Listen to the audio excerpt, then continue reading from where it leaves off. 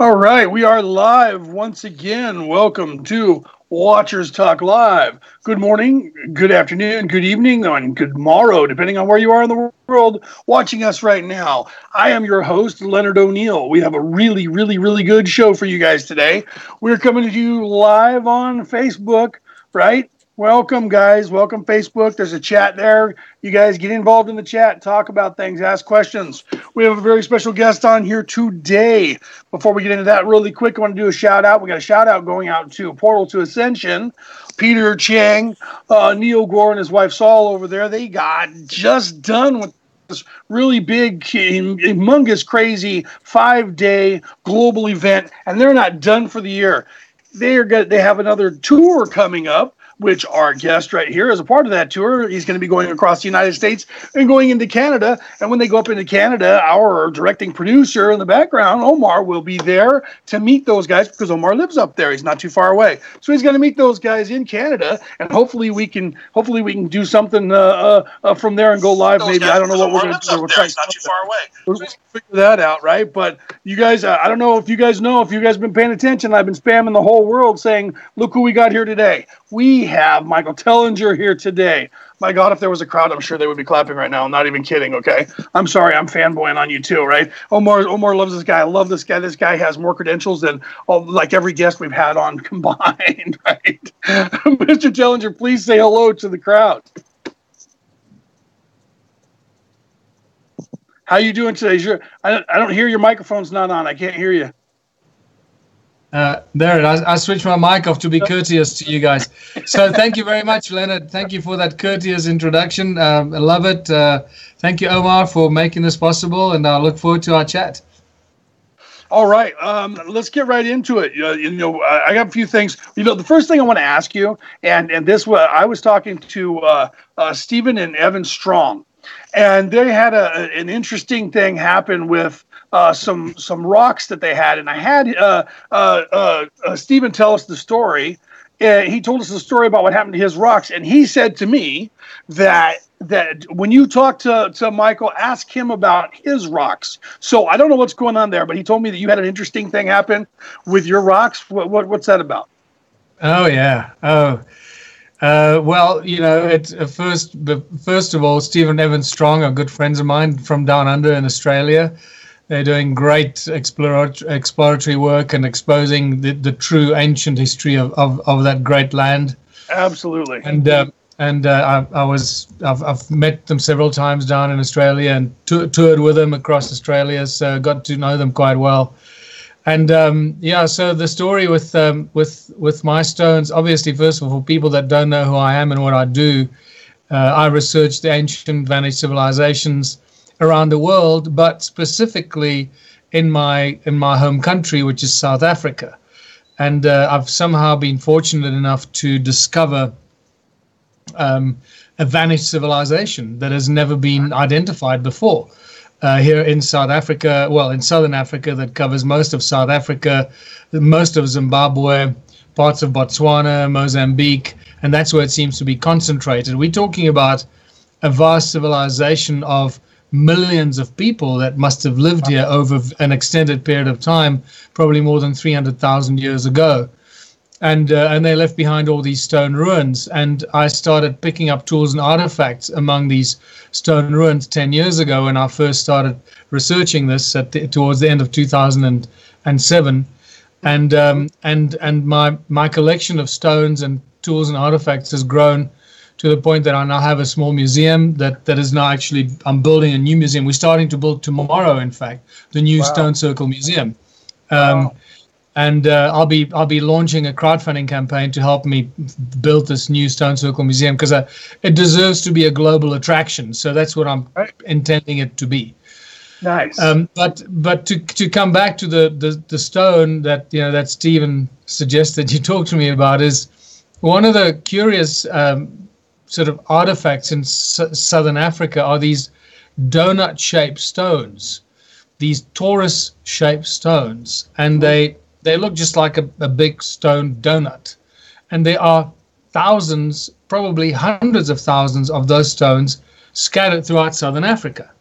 Wow. And that presents a big problem just from an archaeological, historical, geological perspective, because, our history books tell us that the southern part of Africa was a sparsely populated part of the world until a few thousand years ago, when the Bantu tribes then moved down from West and East Africa, started populating this part of the world. Prior to that, there was nobody living here, just the hunter-gatherers, the so-called Bushmen or the Khoisan people that are now deemed to be among the oldest genetic or gene carriers in our world, should I say.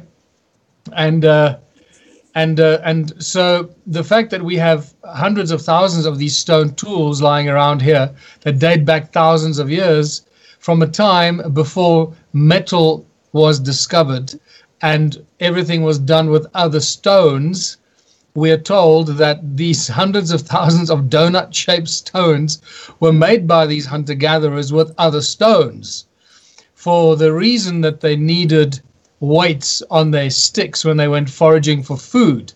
And this is just the most ludicrous story that's been spun and has now become part of what we get taught at school, that these donut-shaped stones are weights for digging sticks that come from a Stone Age period, when nobody lived here.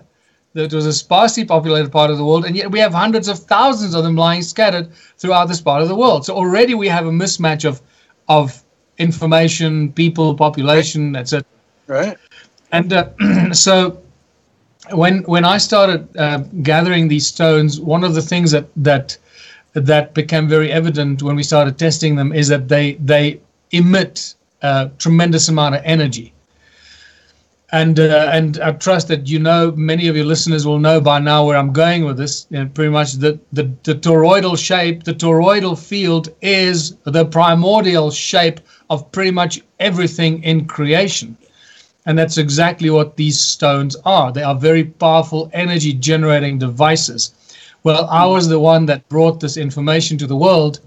And then I started sharing this and showing it in my presentations and research and so forth, and I made contact with Nassim Haramein at the time.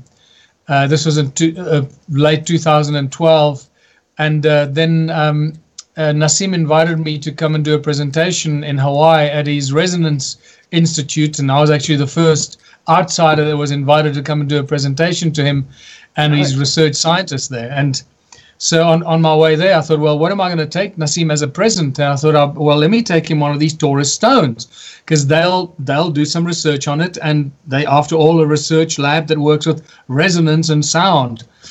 And so I took the best stone that I had in my museum and chucked it in my bag, and we left for the United States via Doha, of Qatar, in the Middle East, via Qatar, because pretty much all the airlines in the world today, in any route you travel, you hijack to go via Dubai or Qatar. That's it. Right. Yeah, that's unfortunate, especially when you live in the Southern Hemisphere in South Africa. You always have to go up to Dubai and then wherever you go from there, or Qatar. So we flew up to Doha or Qatar, at which point we had a layover and got on a plane to Chicago, USA. Mm-hmm. And I was sitting on the flight, waiting, nothing. The plane was supposed to have taken off 20 minutes already, and the doors are still open. And eventually, I get called off the plane saying, please identify yourself. And I say, well, here I am. What's the problem? No, you got to follow us off the plane. There's a security threat in your bag. And I go, oh my goodness, what's in my bag? The only thing in my bag I can think of, other than my clothes and is the stone. And I go, oh my God, what am I going to tell these guys? So first of all, I get they march me right past everyone on the plane to the open door with the stairs going down, and there are 5 guys with guns standing around my bag. And I'm going, and that's when I realized, oh my God, it's the stone in my bag. Stone, and I go, so as I'm going down, I'm going, what am I going to tell them? I can't tell them this is ancient advanced technology. Right. What am I going to tell them this is? So I'm thinking, okay, as I'm opening my bag, I'm thinking, oh yeah, African arts and crafts. That's what it is, African arts and crafts. Everyone's got one of these. I'm just taking this as a present to my friend. Because you got to give them a story, otherwise, you end up in Guantanamo Bay, never to be seen again. So, so as I open my bag, I go and I pull out the stone, and it's wrapped in bubble wrap and covered with masking tape. And have you ever tried to unwrap anything wrapped in bubble wrap and masking tape? And masking tape, right? Oh, five or packing tape. I mean, not masking, packing tape. Right, and the guys with guns without a knife. Yeah, with your fingers, with 5 guys with guns staring down on you. So I start sweating profusely. We're in Doha. It's bloody 40 degrees Celsius, whatever that's like, probably 100, 105, 110 degrees. Something like that. Yeah.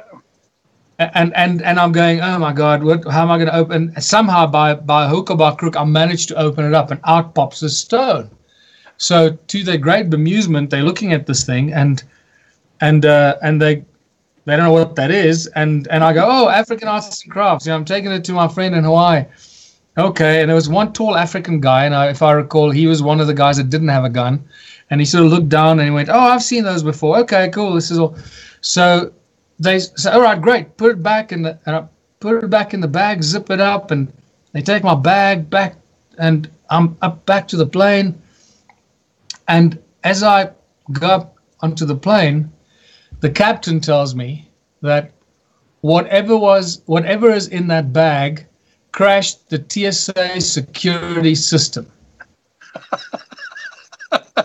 This is why they held the plane back until they found the owner of the bag, made me open it up and checked what the hell it was. Now they didn't want to make too much of a fuss, because then they give it away. Right? This is real technology. But in essence, so that donut-shaped stone is very, very powerful. It generates huge energy fields. What it does, it absorbs the ambient noise and the ambient sound from around it, even if it just stands in an empty room. I've had extensive discussions with German scientists and also a Croatian scientists that the two leading experts on a new study of sound and resonance called hypersound. And there are very few people in the world that even know of a thing called hypersound or a field of study called hypersound. And that's when sound becomes a very powerful tool of the creation or destruction. Right. So I was told by these scientists in Europe how much energy these Torah stones actually emit, and it's staggering. It's in the thousands of decibels that one of those stones actually generates over 3,000 decibels in the gigahertz range. So we can't hear it, but it's going on. It's probably affecting our bodies and the environment around us. But and this is probably why so many people, when they come into close proximity of these Torah stones, have a strange effect. It definitely affects people. I know that when I bring groups of people into my museum, and I've got a number of those Torah stones, some people can't handle the energy in there. They literally freak out. They go, "Whoa, there's just the energy in here is just too intense. I've got to get out." Wow. So that's the story about my stone. I know it was a bit longer than you probably wanted, but I think you got to paint the picture for people to get the whole gist. If I just say, "Oh, my Torah stone crashed the security system at the airport," the build up.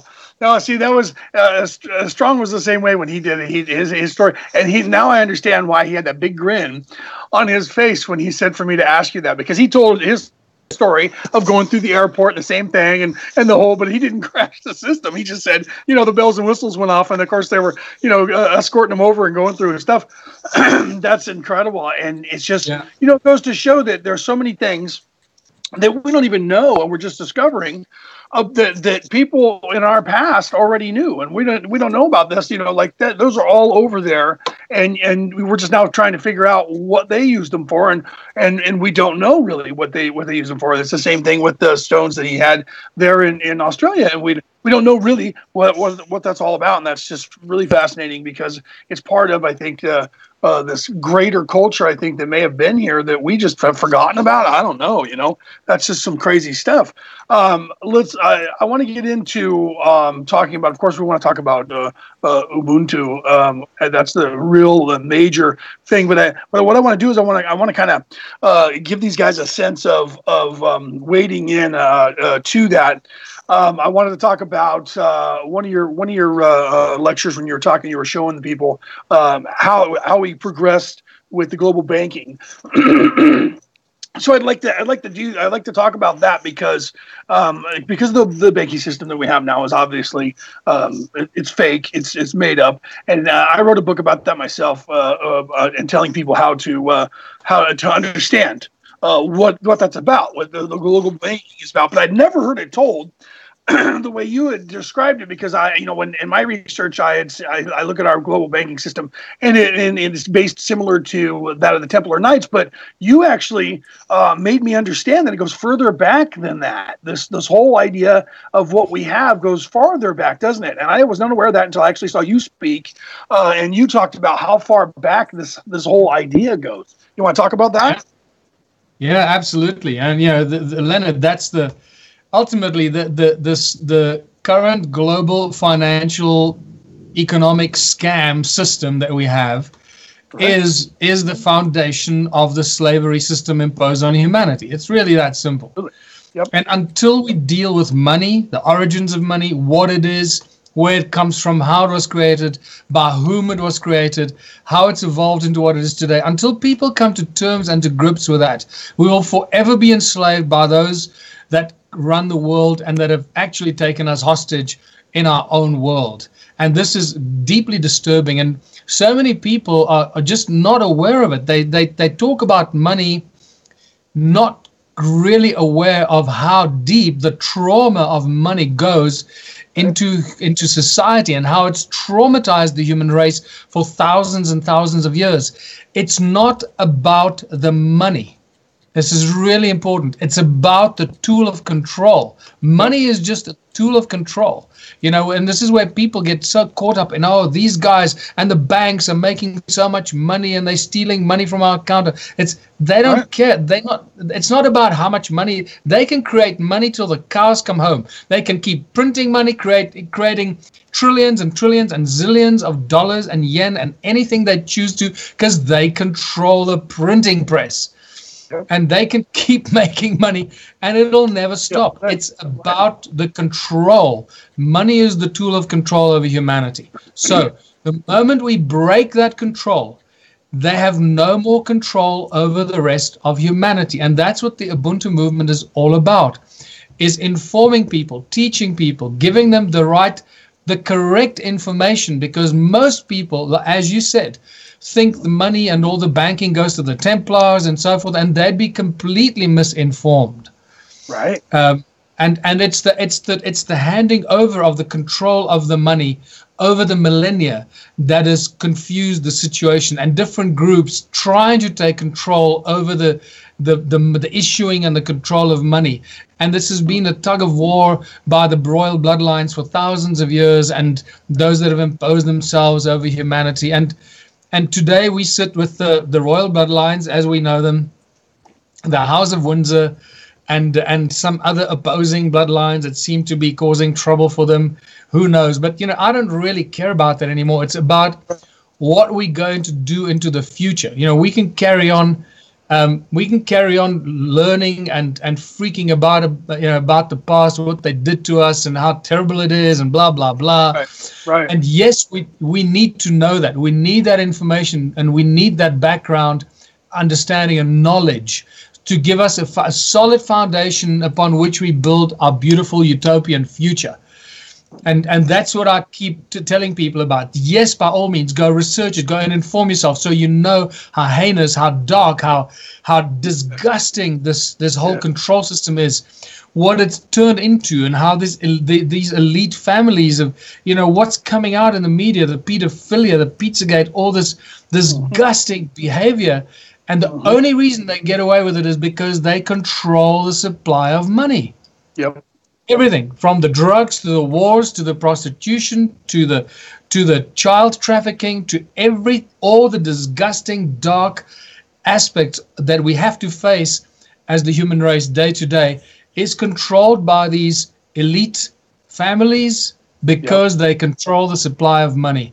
And with the Ubuntu movement, we have over the last 12 years, since 2005, slowly but surely developed a very simple plan. In fact, the plan is so simple that when people first come face to face with it, it boggles their mind, because they can't imagine that something so simple could completely and utterly upset and destroy this pyramid of control that has taken humanity hostage. And that's really what the Ubuntu movement and the philosophy of contributionism is all about, and has evolved since 2005, step by step, unpacking, teaching people about what money is, where it comes from, how it's infiltrated the world, and how we can extricate ourselves from this slavery system we find ourselves in. Right. And I'm sorry, I completely missed the question about money, digressing as I always do, trying to paint a slightly rosy picture. That's okay. Quickly, the first forms of money that I have found, and it might be wrong, it might go even further back in time, but at this stage, and again, I must remind people, at all times, keep an open mind, because what you believe to be the truth today might be shattered and land up on the rocks tomorrow, or even later tonight. Right, absolutely. And we've got to, the only thing we have to do is keep an open mind to absorb new knowledge, new information, so that we are strong enough and brave enough to take that in new information when it reaches us, and we know where to slot it in and what to do with it, so we can make sense of how it fits into the bigger scheme of things and expands our knowledge pool, or our level of knowledge. Yeah. So as far as I know, Leonard, my research shows that the first forms of money appear very suddenly and very out of the blue, around 6,000 years ago. It could be 7,000 years ago. It could be 8,000, but in that sort of timeline, around 6,000 years ago, that's when the Sumerian texts first talk about the appearance of the royal bloodlines on Earth. Right. And that's critical. The appearance of the royal bloodlines brings a number of events along with them. And this we read in the Sumerian tablets, where we read in the king's lists, and not just one king's list, at least two, if not more, several kings that talk about the time in history when kingdom was lowered to earth from heaven, and when the gods appointed the first priest kings from among the humans to rule over humanity and basically be their snitches. Right. They appointed them to take control over the people. They gave them knowledge, they gave them power, they gave them knowledge of sorcery and wizardry, and limited knowledge, but with which to baffle the minds of the people, and obviously tools with which they could control and smite the people if they had to. So this is why these early priest kings had so much power, and this is why they took control of the entire world as we know it. Right. And because they could unleash, fierce weapons on the people that were given to them by the gods. And these first priest kings lived in these giant temples that they built for themselves. They took control of all the land. Suddenly all the land belonged to them, and people became their serfs, and serfdom came in, and basically slavery to the king became the run of the mill, and you had to work the land for the king, and only a little bit was retained for you, and most of the time you were laboring for the kings. And when people found themselves living on vacant, unconquered land, then sooner or later the kings would come and conquer that land, as we know they did so successfully. Right. And then the first thing that these first priest kings did during those thousands of years ago, or at that time, was they created money. Mm-hmm. And this is where we see the first forms of money appear in the form of clay tablets. And remember, in those days, people didn't write. They couldn't write like people. They weren't literate. They didn't have pens and pencils and books and things. There was none of that.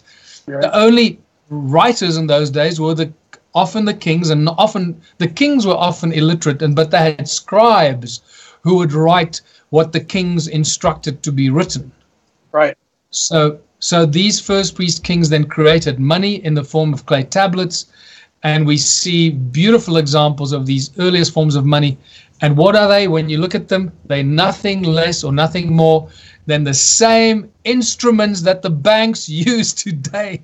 Right. Liquid negotiable instruments, promissory notes, checks, and negotiable instruments, bills of exchange, basically. Right. Unbelievable. Created completely and utterly to enslave us and give us hope by having something tangible to hold on to that we thought was valuable, like the dollar, like the paper money that we use now around the world, and it's no more valuable than the paper it's written on. But we see that as valuable because they told us that it's valuable, and here we are, a slave to the system. Now, the only way that we can get around that, we have to literally we have to bring it to its knees, and the only way that we can do that is we have to get out of debt. We need to get out of debt unless it crashes on its own. And this is why I wrote my first two books were about that. One was about empowering people, letting them understand just how things worked, how the money system works here in the United States and other banking commissions around the world, and how they just generate money whenever they want to, willy-nilly. They just print it because they want it, and then they bring in the old stuff to keep control of how much they have out there, and then that way it generates more and more for them, and then they can keep the dollar and the euro at an English pound at a certain amount of value, and we all trade that. We have to trade that because that's what the king tells us we have to trade, because we're the slaves that work the land, the serfs that work the land, you see. And then, But see, to get prepared, now, that like I said, I wrote two books about that. The other book was about how to prepare yourself for this transition. Now, Michael Tellinger is going to tell you what is going to happen and what should happen after either we as a race of people crash this entire banking system, or just voted out of office, or it just goes down and crashes on its own. Either way, that stuff's going to happen in the future because it cannot continue to go and function the way that it is functioning now. And that's evident. It happens periodically around the world that way. Originally we were using gold and everything has to change over time. Okay, so we need to get out from under that. And this gentleman right here has the perfect system for us after when that was something to plan and look forward to. Okay. Yeah. And that's Ubuntu. So why don't you tell the people exactly? First of all, let's tell them where they can go and look for that. You got a website for that. So why don't we start with that, and then why don't you tell them what exactly does that mean? Right? What does that mean? What does that entail? Right. So we'll start with the website. Right. Okay, Leonard, thanks very much. So first of all, the Ubuntu movement has two websites, ubuntuparty.org.za or ZA. Because we also turned the Ubuntu movement into a political party, and we actually contested the elections now in 3 different countries: South Africa on 3 occasions, in the UK in 2014, and in Australia in 2016. We have learned a tremendous amount from that, and I will go into a lot more detail about that. But the other website is ubuntuplanet.org. That's really our main parent website, and that's still under development. It's just been launched as a new website, so it's still going to be made far more pretty and more beautiful with a lot more important content that is currently missing from there. But you can just Google on YouTube on Ubuntu presentations, and people can actually watch a full workshop from London or the USA. There are several workshops that are available free, or go onto the Ubuntu Planet website. I'm sure there are some links there as well for some of the Ubuntu workshops, so you get a good idea of what it is that we're talking about.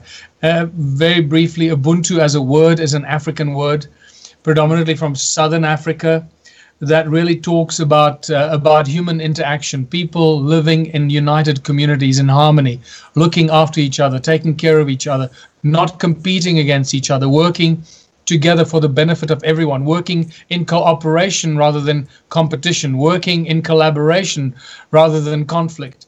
So this is very important, and the most common definition for the word Ubuntu is used, I am who I am because of who we all are. I've sort of loosely been saying that Ubuntu means unity within community, where everybody benefits where everybody contributes their skills and talents for the benefit of the entire community, and not just a one-to-one exchange or whatever people may think. Bartering and trading and all that, that's not a solution. That's just another slavery system that we're going to get ourselves into.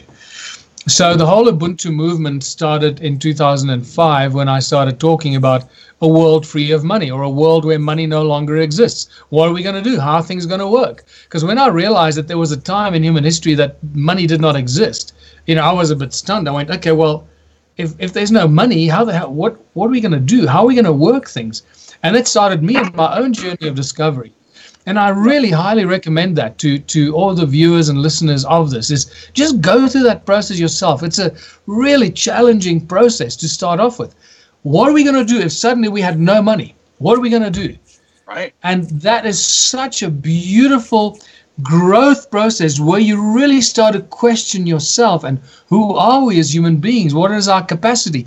What are we capable of doing? And you very quickly, I realized that money does nothing. People do everything. Money is just being used as a hurdle and the obstacle to progress, to stop and prevent people from reaching their dreams or being able to do what they're really good at. Yep.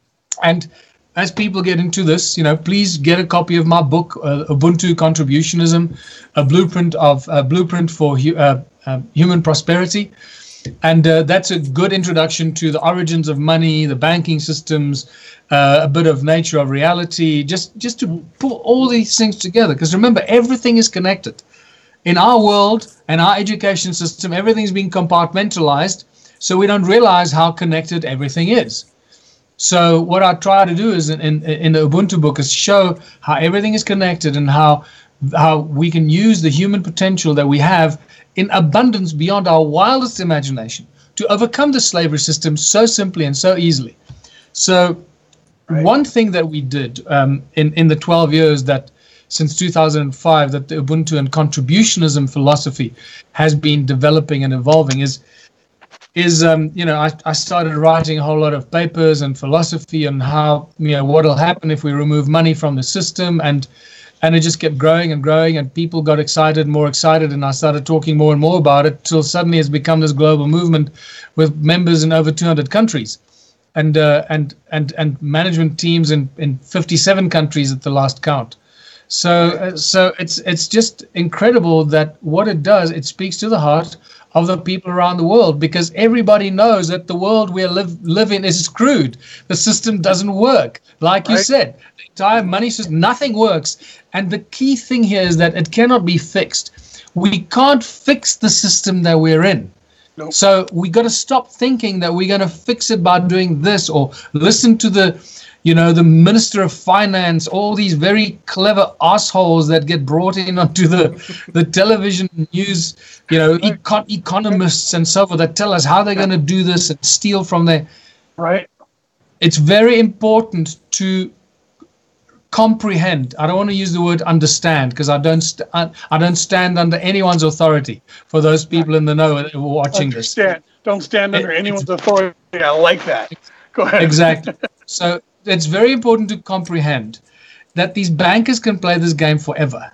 We can't beat them at their own game. They control our governments. And keep in mind that the central banks of every country, whether it's the Fed in the USA or the South African Reserve Bank, the Bank of England, the Central Bank of India, the Reserve Bank of India, doesn't matter. Every central bank operates outside of the jurisdiction of that country. Yep. This is really important. So the laws that apply to the people in the USA and all the corporations in the USA or Canada or England, doesn't matter where, those laws do not apply to the central bank of those countries. Right. Very few people are aware of this. So you cannot sue the Fed. You cannot take them to court. And I know this because I tried to do that in South Africa. Okay, in 2013, or was it 2012 now? I forget, 2013, I think. I took all the five major banks and the South African Reserve Bank to the Constitutional Court to charge them with fraud, and a whole list of 1,000-page document that I served on the Constitutional Court, only to be told by the Constitutional Court that they will not accept my case because I have no prospect of success. No prospect of success. So it's a predetermined judgment. Can you see? Yeah. Horrible, They're telling me I cannot win against the South African Reserve Bank, which is a privately owned company that operates outside of the legislation of the country and the laws imposed on the people. So this is a spectacular bit of information that people need to take in and really digest this. Yes. Go ahead, let me say it. No, I'm agreeing with you. This is something I've been talking about this for the few years. I wrote my book 4 years ago now, and it's the same thing. This is the information that people just need to understand is that these banks don't have a single penny in them. There's no money in this banking systems in their coffers. They just invent it. They just go, let's just run it off, and they just print it. There is no money in these banks. There's nothing to back it up. There's no gold in there. There's no silver in there. They're just a guy that sits around and has this bank, supposedly writes a check, and that goes out to the printing press, and the printing press prints the money, and you and I have to pay for it all around the world because they borrow it from us. And they don't even ask us about that. We owe the money. So what happened then is this information, as you're sharing it, I was sharing it here, and many people around the world are sharing it. But at that stage, I realized that with the Ubuntu strategy and the philosophy of contributionism, and contributionism is just a modern word that I came up with for the concept of Ubuntu. Contributionism means exactly that. People contribute their talents and skills for the benefit of the entire community that they're in. And the entire plan of action of the Ubuntu movement is to remove money from the system completely, because we don't need money. Money has been imposed on us as a tool of enslavement. Remember, money does nothing. People do everything. So let's remove the money and start doing things we love to do. Let the engineers engineer, let the healers heal, let the teachers teach, And you have to do very little of that to create abundance beyond our wildest belief. And again, people that can go online and watch my workshops in great detail, I go into great detail about how simple this is. I'm going to try and take you through it very briefly here. So, and over a 12-year period, we then started I then started a political party called the Ubuntu Party, and not because I want to go into politics, and not because but I realized that we can use politics as a platform and a springboard to inject the seed of consciousness into the political beast. And I was quite right, and we did exactly that. The results were not always good on me because I've come on a tremendous attack, being selling out. Now you're going into politics. I thought you want to change the world. Now you want to become like them, just like the politicians. And I go, no, we're using the political platform to inject this seed, this vision, this plan into the political beast. And once it's in there, it can't get out, and it's firmly implanted in there. That's right. In South Africa, the UK, and in Australia. We were very close in Canada, but unfortunately the Canadian team had a little breakdown. So what where am I going with this? So what we learned is incredibly important information by participating in the political activity. And what I learned is that the political platform, the elections and everything, arena, is completely and utterly controlled. Okay, the outcome of every election is completely and utterly controlled. Now, I did not believe it. I could not believe it.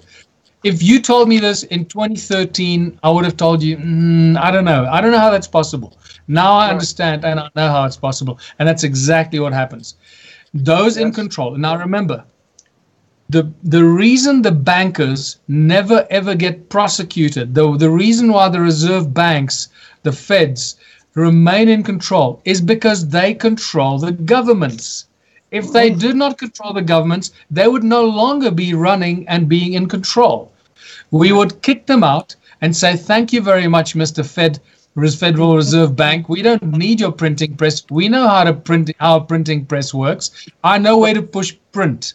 Okay, goodbye. We're going to print our own money, and we'll create our own money and as much money as we need as a people's bank. So, and I know that some people that studied economics and all that will jump up and down and say, oh, you're going to create this. So no, you're going to create nothing. You're going to not create any hyperinflation.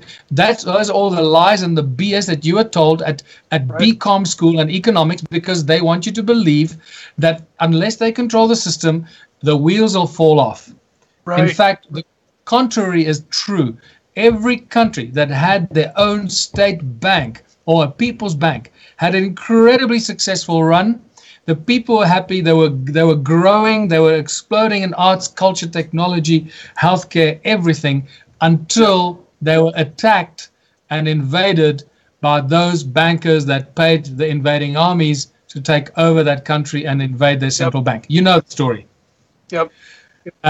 So in the Ubuntu Party elections, one of our 7 points, our election points, was that we'll shut down the central bank, the private central bank, and replace it with a people's bank overnight. Basically, tomorrow morning we open the bank, and all the banks are still there in the same place. The people still work there, except now it's controlled by the government of the people, for the people, by the people. Now, what does that? It means the following. Now, I'm not saying this is a solution. I'm saying this is just one of the stepping stones that we could take on the path to changing the system. I no longer believe that this is the way to go, but this was part of the learning curve and the journey that I went through. And it's an exciting journey of discovery, because you have to learn all these things so you can share it with everyone else. And as you know, so the moment you create a people's bank where the government of the people prints the money for the people, what happens? First of all, inflation, gone. No inflation. No taxes. No taxes. You don't have to pay tax on anything. You never, ever have to pay back a bank loan. If you get a loan for something, you never have to pay it back, because you get money from the government, which is your money. We're the people. So as long as you're getting money from the state bank to start a bakery or an engineering company or whatever, that's going to actually do something that'll help benefit the community. Right. You never ever have to pay it back, because to pay our own money back is insane. Right. So it takes a while for people to process this, because remember, from early childhood, we're told that it's complicated. It's very difficult. You don't understand. It's too complicated. You have to go to university and learn all this stuff. It's all BS, right?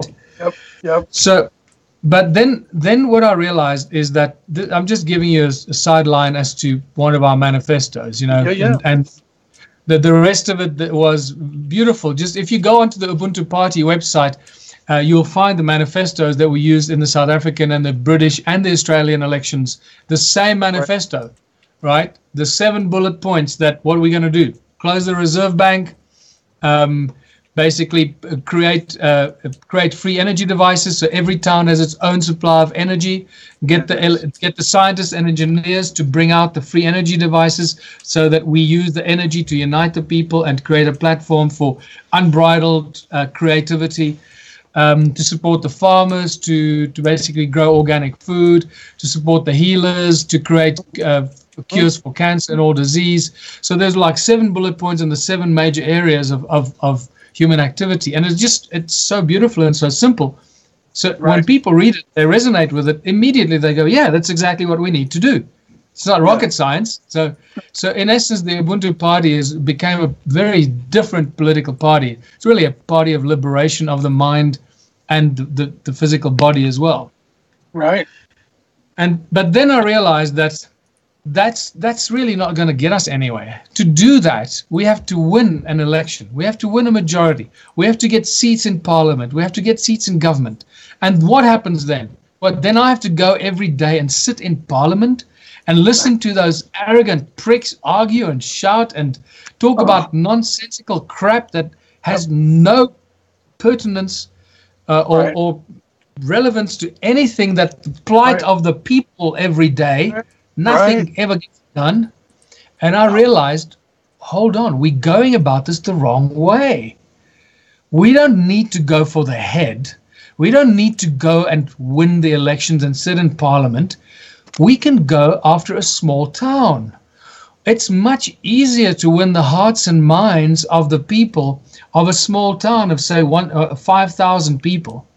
Right. And once we've won the hearts and minds of the people of a small town, the mayor, the sheriff, the town council, and they go, wow, yeah, this is what we need to do. If we do this, if we take these steps, we can turn our town into paradise. We can invite all the healers, all the inventors, all the artists, all the engineers, the best of the best in the world to come to our town. And I, as the mayor, can provide the platform for these inventors, the healers, the engineers, the material scientists to find the cures for cancer, to create new materials that are stronger than steel and biodegradable and non-toxic, to get the engineers to invent free energy devices and levitation technology.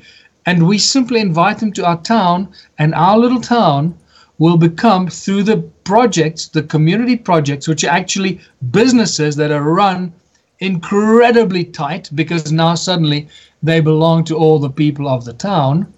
Right. And we use our free electricity as a platform to drive all these innovations, the technology, the healing, the factories. Suddenly, everybody has to just contribute 3 hours a week in a town of, say, 10,000 people. If everybody just contributes 3 hours a week to one of the community projects, you have a free labor force of 30,000 hours of labor every week.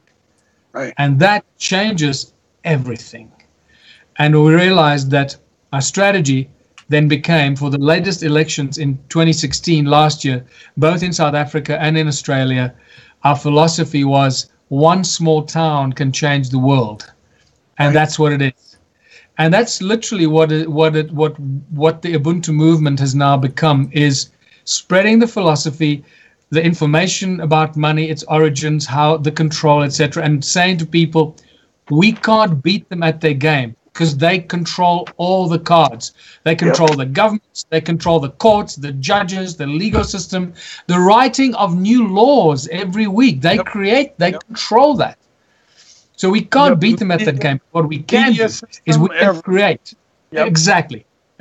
What we can do is we can become that cancer in a small little town, that cancer, a virus of consciousness, a positive cancer that grows in a small town that becomes so powerful and so wealthy and rich from what we create in that town that we actually use money and capitalism itself to cannibalize and destroy the money and capitalist structure. It is so simple and so incredible. So for people to see this in 4 minutes, I would urge them to go to onesmalltown.org, onesmalltown.org, and watch that little 4-minute video. And that'll give you a very quick overview of how simple this process is. It's unbelievable. Yeah, people just need to unlearn what we've learned, because like he was saying, it is so simple that it's almost spooky. It's almost scary, because there's that weirding effect, because your brain keeps saying, no, but wait, we have to have money, and we have to. How are we going to function without money? Because it's been in your brain, told to you from the time you were born. It's almost embedded in our DNA now, because it's in there, and we have to break that conditioning and realize what he's saying is simple, but it's, to us, it seems scary. We need to get over that hub of scariness.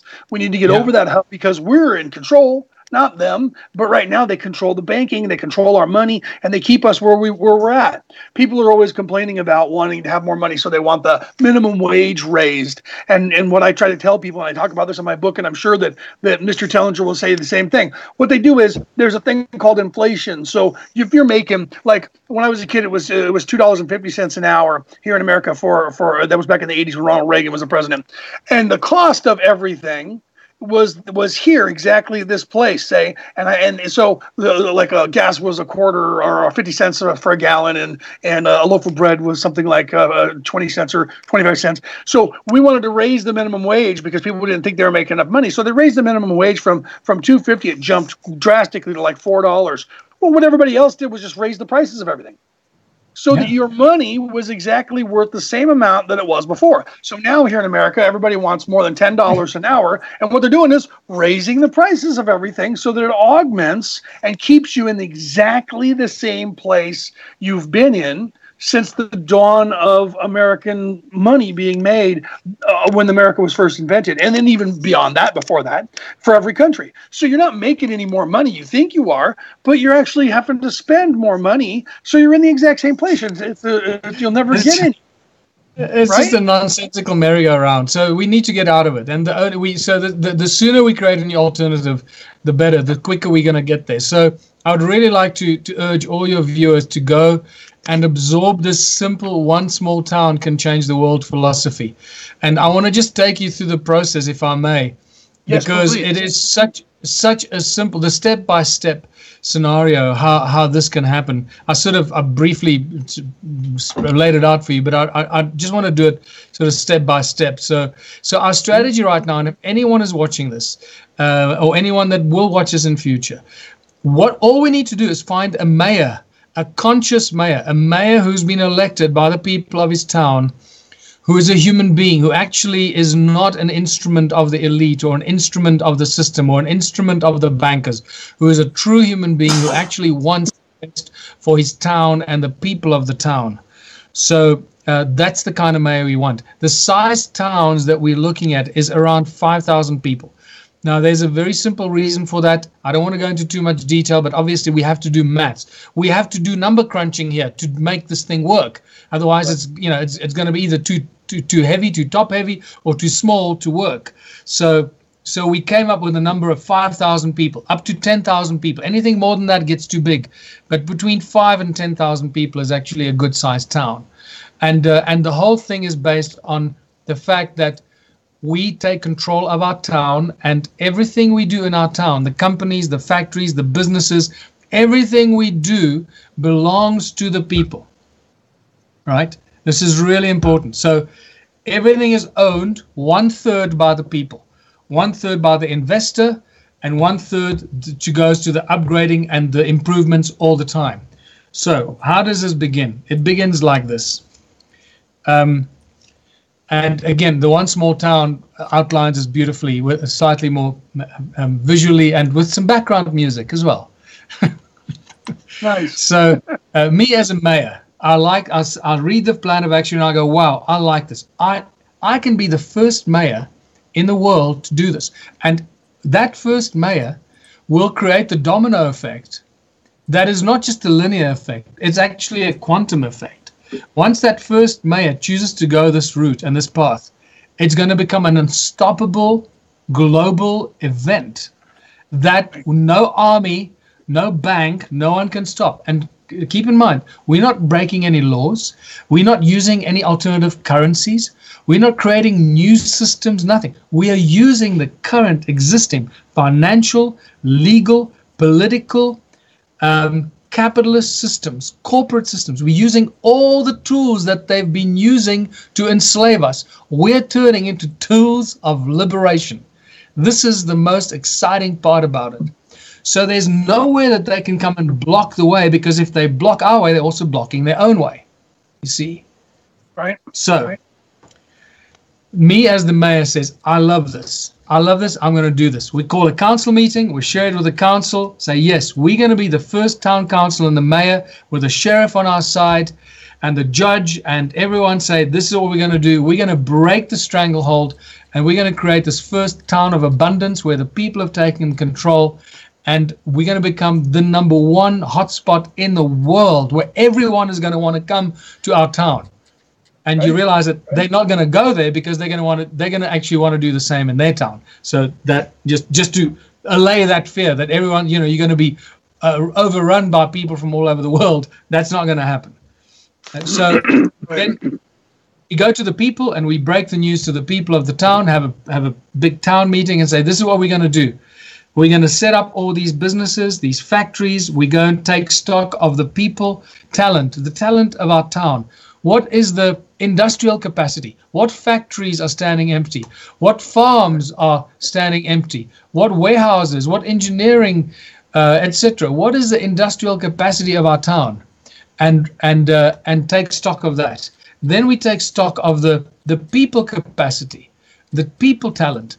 And you got engineers working in McDonald's, you got architects and material scientists that can't get a job, that are bloody working at a cashier and rubbish like this. It's just unbelievable.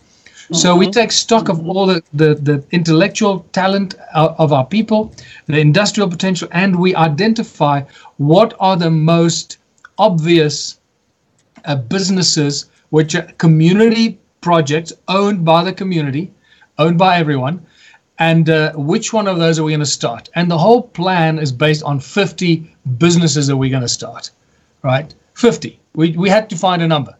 And based on that number 50, we then also worked out that 5,000 people is the right number of people in a town, because that'll give us enough people every day to work in each one of those 50 projects or businesses, right? Right. So the numbers work. So the first thing we do, me as the mayor, I go out there and I invite all the inventors, the engineers, the scientists. Like I said, come to our town. If you can create a free energy device, come to my town.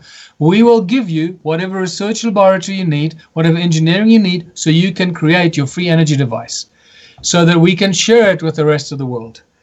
The question, and we do that to the healers, to the inventors, to the material scientists, to the artists, etc., etc. So you can just imagine the amount of talent. Now, it's not just some fly-by-night hick that's inviting these people. It's the mayor. Right. And we actually structure the campaign that the mayor launches like a proper political campaign, beautifully filmed in a slick studio, well scripted, well presented by the mayor. The mayor becomes the chief instrument of our positive propaganda. That's really what happens, right? And the mayor unfolds and introduces this idea to the world and to the people of his town on the mainstream, obviously on the internet, and also to the mainstream media. So this is now going to throw a cat among the pigeons. Now all the inventors that fear for their lives, that have got all these cures for cancer and all this, suddenly going to go, hold on, this is what I've been waiting for. And so now the question is, and this is the lovely part, and I'm sure that all your viewers and listeners are going to love this as much as everyone always does. How long will it take for our engineers that come to our town to develop a free energy device? A month? A week? Probably not too long, right? Right. Exactly. Right. It won't take long. I mean, look where Tesla was in the early 1900s. He was already creating that. So we have the technology. It's there. They just won't let us use it. The inventors are all there. They're just too scared, or they don't know what to do with it, because they know what happened to those that came before them.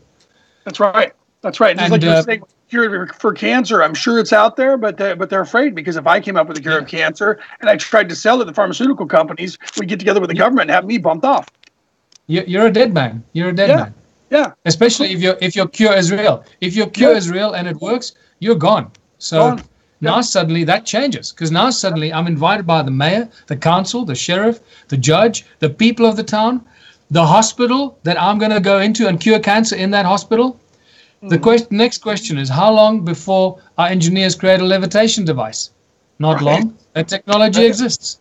Yep. Right? How long before our computer geek scientists develop a supercomputer that you never ever have to replace? The computers already exist. But we're never going to get it on the shelves, because that'll kill the computer industry. Right? So now you can expand that question to all areas, all spheres of our activity. How long before our farmers and our genetic engineers undo the evils of Monsanto and start actually creating organic seeds, so we grow beautiful, healthy food without GMO disease? And how long will it take our special scientists, inventors, to bring the technology to make our food grow bigger, better, faster, by energizing the water, by energizing the soil and the nutrients? Those people are already out there. They just don't have the means to make themselves known to the world. And they always shut down by Monsanto and Bayer and those kind of companies. Oh, yeah. Absolutely. So in overnight, what will happen is our town is going to be bursting at the seams with the most talented and creative people in the world. Right. Okay. Absolutely. Not only that. Now, then you invite the conscious millionaires and the conscious billionaires, and this is where I love it, Leonard. This is where you realize how beautiful and simple and twisted, positively twisted, this plan of action is. Because this is where you realize how, while we are laying the foundation for a world in which money will slowly be removed, we're at the moment, to start off with, it is the most lucrative investment opportunity anytime, anywhere in human history for any investor anywhere. This is the most spectacular thing. And why can I say that? Is because you as an investor come and invest in the hospital. First of all, you got no competition. You got no other hospital trying to compete with you. You got 10,000 people in town on your side, a free labor force, specialized technicians, the best people in the world working with you, so that we create the best outcome we can possibly do together, cooperatively, in cooperation and collaboration, not in competition. So as an investor, you have no competition. You have free labor force. You have the best technology in the world. You have everything you need, and you retain 1/3 of all the profits. There has never been a better investment opportunity than this. And that applies for the growing of food, the engineering, the arts and culture, whatever we do.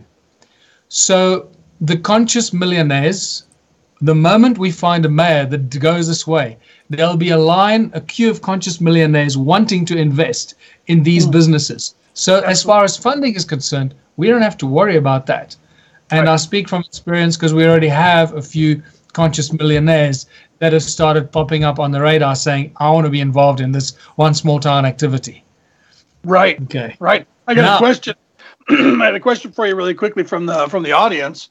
Cheryl McDonald said, how do we take this from the conceptual state to a working plan? That's a good question, don't you think? I'm talking you through the process. So the conceptual station, the concept is going to be implemented through the one small town plan of action. So it has to come. And please, people, I want you to understand one thing. I want you to comprehend one thing. We're not creating an intentional community here. This is a very different thing. We're not getting a bunch of people to move together onto a piece of land, onto a farm, and start growing food together and holding hands and singing Kumbaya and hoping that everything will be good because they're going to grow loads of food and all that. No, this is a very different thing. Yeah, this is why it's taken 12 years to figure this out. Right. That we have to use the existing system to create an alternative system. Yes. We can't fight. We can't try and escape the existing system. You can't escape it. It's everywhere. Its tentacles are everywhere. It controls every aspect of our lives. So we have to use the system to create an alternative in which we no longer need the money. So let me continue. I'm almost through the cycle. I'm almost through taking you through the first cycle, after which it just expands and goes exponential. So now you can imagine we're growing so much food. We are engineering our hospital, and now ask yourself this question: how much money? Now remember, we're setting up for-profit businesses. This is not a bleeding heart community project where we're going to distribute food to homeless people. No.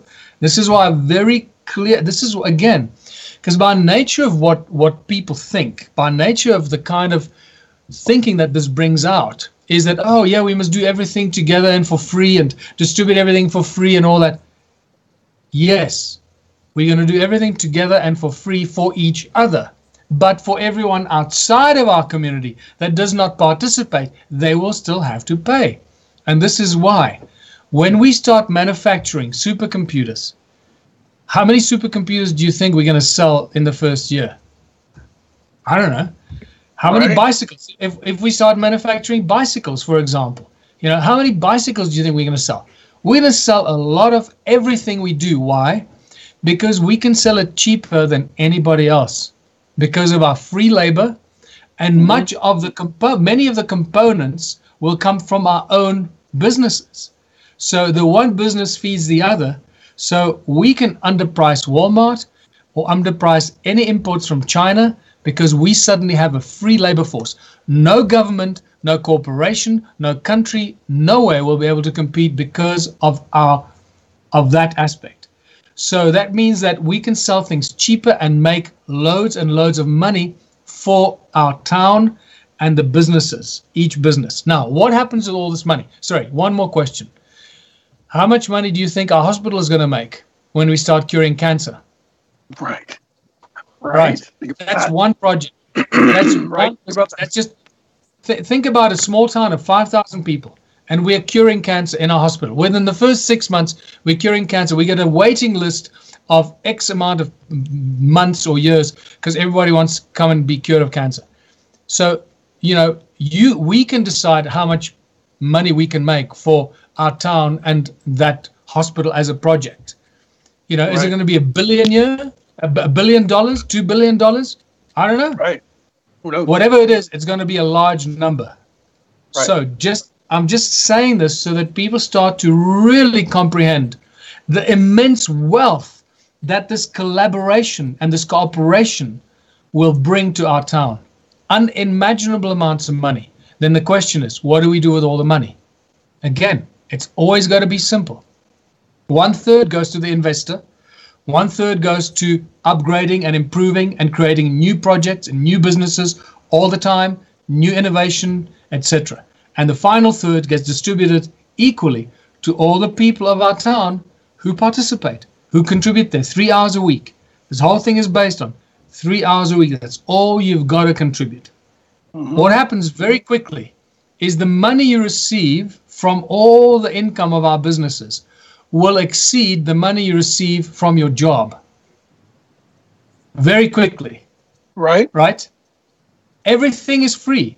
Our food is free in our town. The healing is free. The engineering is free. Everything is free because we're making it for ourselves. But the excess we create is sold to the outside world and exported, whatever, right? So we're bringing all this money. And yet, we don't have to pay money for anything we need in our own town. Right. So suddenly you're earning all this money and you have to spend zero. The electricity is free. Everything is free to the people in our town as long as you contribute your 3 hours a week.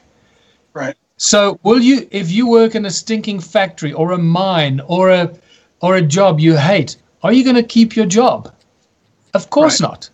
Right. You're going to resign from your job and you're going to spend your time in your community contributing your 3 hours a week. And now we have an interesting dilemma. There are 168 hours in a week. You're going to spend 3 hours a week working on one of the community projects. What are you going to do with 165 hours a week? Right. You got everything free and you got money coming in every month. What are you going to do? This is where it really gets exciting, because it's at this point for the money coming in from the businesses, everybody gets everything for free, that people realize, and there's no turning back. Money does nothing. People do everything. Yep. And there's never, ever, you will never, ever be able to take people back where they came from once we get even close to this point. Right. And it's that simple. Did any part of this seem difficult or complicated to you? No, because it's not. It's very simple. Very, very simple.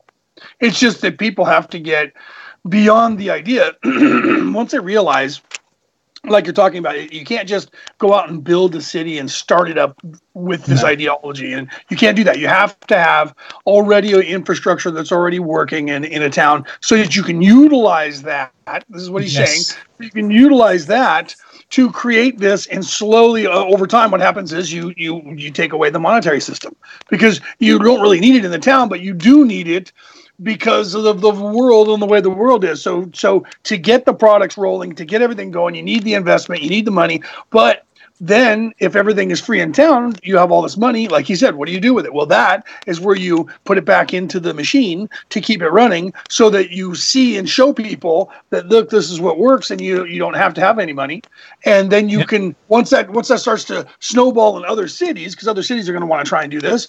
Once everybody does that everywhere, eventually you just take away the monetary system in that country or that state or where you're at, and all of a sudden everyone else can't compete, because, like he said, everything is so cheap, because you're going to be working, like he said, 3 hours a week on a community project, but then the rest of the time is yours. So what are you going to do then? Yeah. Then you're going to start wanting to look for, what do I like to do? Do I want to be a surgeon?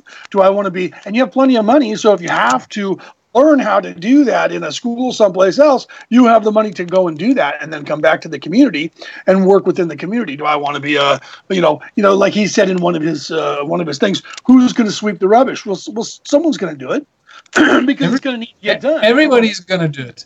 Right, because it needs to get done. So everyone's going to do it. So if everybody has to do it, it's just like when you're a kid and you're in your house, if you have siblings, everybody has to do the dishes, everybody has to take out the garbage, everybody's got a day for cooking or whatever, right? It's the same thing in Ubuntu living. And that's just the way it works. You just have to get past that weird ideology of freaking out about money. And that's where you can go get his information and like he said, and read about it and learn about it, and get the book, or learn about it. You'll see that it's just something that's a fear in you, because that's what you've been told, to fear that is the biggest problem in the world, is that if you don't have money, you're done. Am I right? Yeah. Look, this is, again, even for me, it's taken 11 years to get to this point, to realize that we have to use the tools of enslavement as tools of liberation. We can't fight it. We can't fight the system. And the best about this, did you notice anywhere along this path, anything that I've shared with you, it's all done with no resistance, no opposition, no violence, no conflict. We're just creating a new system using the tools that have been enslaving us and preventing us from achieving our dreams. We now use those as tools to liberate us from that enslavement, and making it possible to do anything we choose and anything we dream of. And just imagine, our material scientists are going to be coming up with new materials, steel, iron, all these metals that we mine the world to destroy our world. All of that will shut down. The people that work in the mines will no longer work in the mines. What's the consequence? The mines will shut down. Good riddance. We don't need them. We have different materials. Our material scientists are capable of creating the most incredible materials that are completely non-toxic, biodegradable, and much stronger and lasting and reusable than anything we currently use through the so-called industrial revolution, the iron and steel and that disgusting stuff that the activities have destroyed our world. I mean, in South Africa, when you drive around, we must be one of the most mined countries in the world. It's just sickening to see what's happening to our beautiful country. Right. And what people don't realize, here's the other thing that people don't realize, and you guys need to learn this out there in the world, is that change is not what these people want. And I mean in all aspects of everything. If you look at the internal combustion engine, it's the same exact internal combustion engine that has been there since the dawn of the internal combustion engine. They're not changing that. All they did was, now that we have computers, we have a computer that adjusts it and runs it. But that's it. You look at a light bulb, a simple light bulb, okay? They've designed that light bulb so that it burns out so that you have to buy more. They have a light bulb that they have turned on in 1969 that is still burning to this day, but you and I aren't going to get one of those unless we're going to pay $10,000 for it, because they want you to buy new ones. Your cars are designed to break down at the 7-year mark, right when your warranty runs out at the 5-year mark, so that you have to buy another car. They don't want you owning a car for 3 and 4 generations. So what he's saying here is that those boundaries will no longer apply. Okay, so the reason we're still using the materials that we're using right now, the fossil fuels, is because that's what they want us to use. It's there. They don't want to change that because they're making money off of it. It's the same thing when there's no cure. There's no cure for anything in this country, in the United States, since polio. Why? There's no money in the cure. But there's money in you taking a drug for the rest of your life every day that doesn't cure you, but it just staves off whatever disease that you have and makes you feel comfortable, because that's where you're the slave. So what he's suggesting is, once you get to that point, once we get to that point, even in a small town, the boundaries are limitless now. We don't need to use the internal combustion engine, so now we can invent something different. We don't need to have the fossil fuels because we can invent something different. And we're not stuck in that where we have to stay there. We can make whatever we want to make because there's no boundaries. There's no people there telling us you can't do that because I have I own the oil market and we just need you to continue consuming oil. No, we don't want that anymore. We want something else that's cleaner for our air, that lets us breathe better air. We want to fix this planet. The only way we're going to fix it is through his ideology, what he's talking about. And if you don't believe me, come up with another one. This is the best thing I've heard in my life. Go ahead. At this stage, Leonard, I've looked at all the movements around the world, and there are a number of beautiful movements that spread phenomenal information and knowledge and so forth. But unfortunately, at this stage, I don't know of any other movement that has come up with a plan of action that is so simple, so doable, so achievable.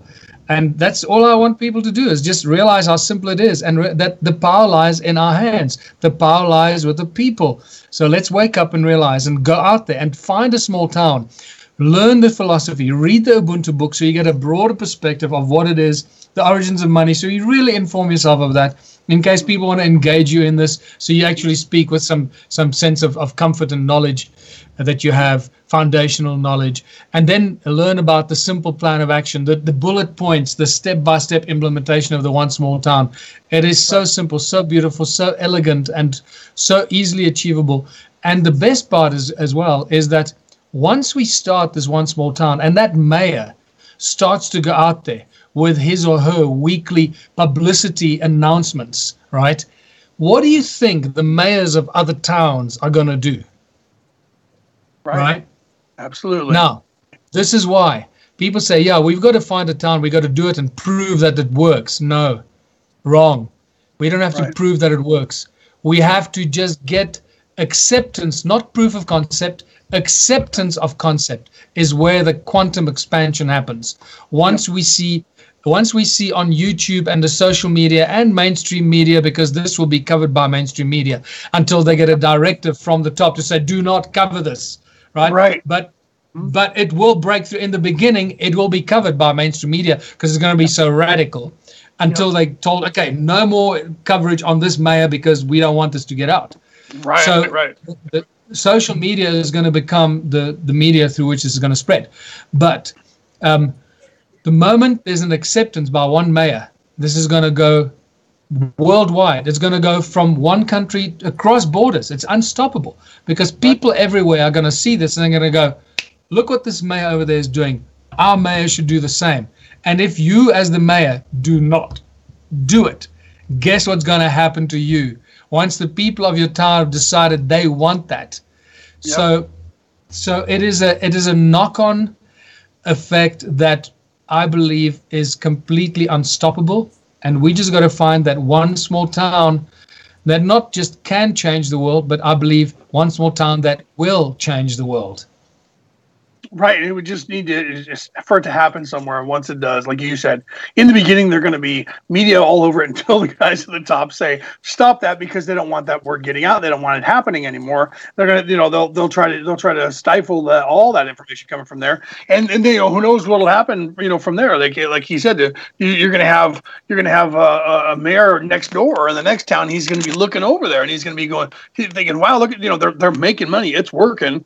And if he says no, like he says, what if the people want it? They're going to get rid of that mayor. They're going to get a mayor in there that does want it. So eventually it'll happen, right? And it'll just snowball. Just a snowball effect. And this is why also you're not going to have an influx of people into one town. Not everybody wants to come and live in your town, or people want to stay where they are if they're happy. Right. So they're going to rather want to change their town rather than have to back up and move somewhere else. So say, hey, we want that in our town. So it's not a situation where everyone in the world is want to now come and to want to move into your town. That's not going to happen either. Right. Right. No, it's because people don't. I wouldn't want to run and go because you would just have too many people in the town, and it would upset the balance. Because you have to do the math and make sure that everything works. It's almost like a little ecosystem.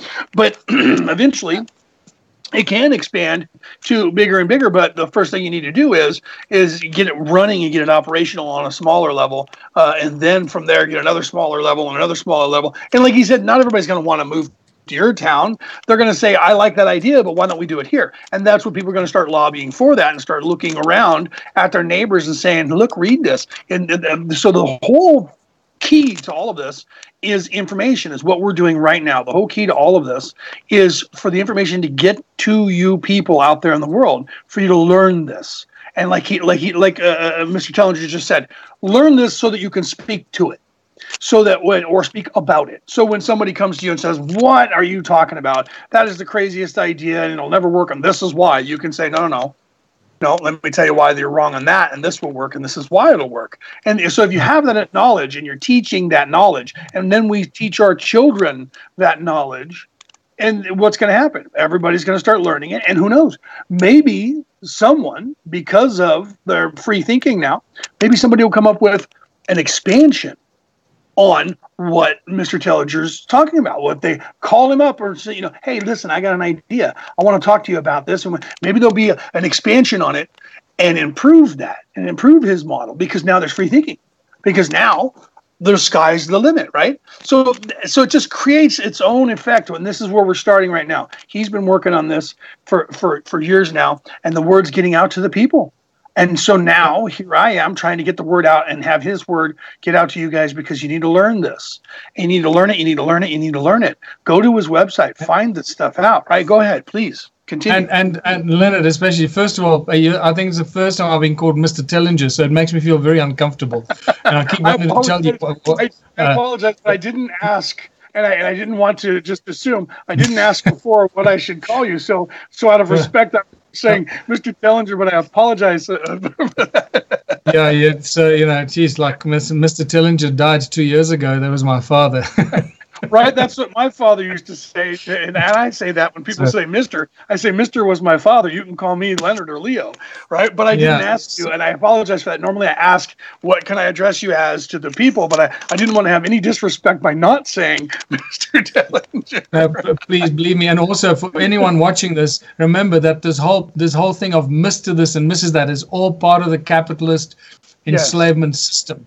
Right, sure because Mr. Tellinger is legal fiction. Right? Mr. Tellinger is a piece of paper. It's a legal fiction. It's not a human being. And my name is Michael. I'm a living, breathing human being. You'll read all about this in the Ubuntu book as well. The lies that they enslave us with in the English language and the languages of the world that they use in legalese terms and so forth. But I wanted to say one more thing, and I've sort of. Please. I lost my train of thought there for a second. Sorry, I apologize. It was me throwing the filter out. I apologize. Go ahead. What I wanted to say is just please be informed. Inform yourself about this. Read a book if you can. Watch the videos. Get as much information as you can. And the main thing that I want to do, and the Ubuntu movement philosophy, our single-minded objective is just to spread the information, spread the news.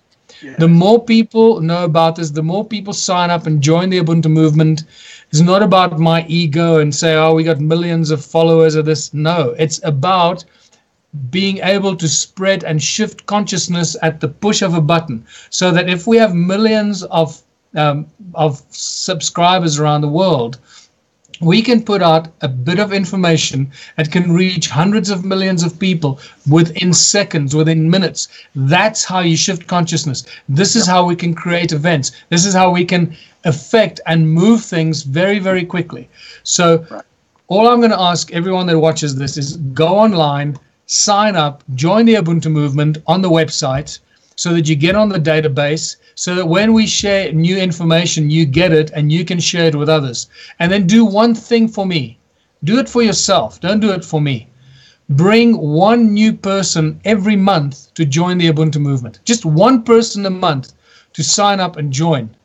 If you do this time next year, the Ubuntu movement will have more than 165 million members around the world. That's all you have to do. Bring one person a month to sign up. Right? I got chills. I got chills when you said that. I'm not asking you to bring one person a day, one person a month. It's just a doubling effect. Every month it just doubles, right? Yeah. That's crazy. I got the chills when you said that. Go ahead, please continue. No, that's it. So, all right, tell everybody again. I don't expect anyone to perform miracles and run out and start community projects and intentional communities. Don't do it. It's wasted energy. By all means, go out there and grow food, create gardens, work together, grow as much food as you can. But believe me, food is really important in the days to come. Make sure you got pure water. You know how to clean and purify water, so you've always got food and water within your community. But the key thing is the one small town is the key. The one small town is that virus, that seed of consciousness that will break this enslavement system and liberate us all by using the tools of enslavement as tools of liberation.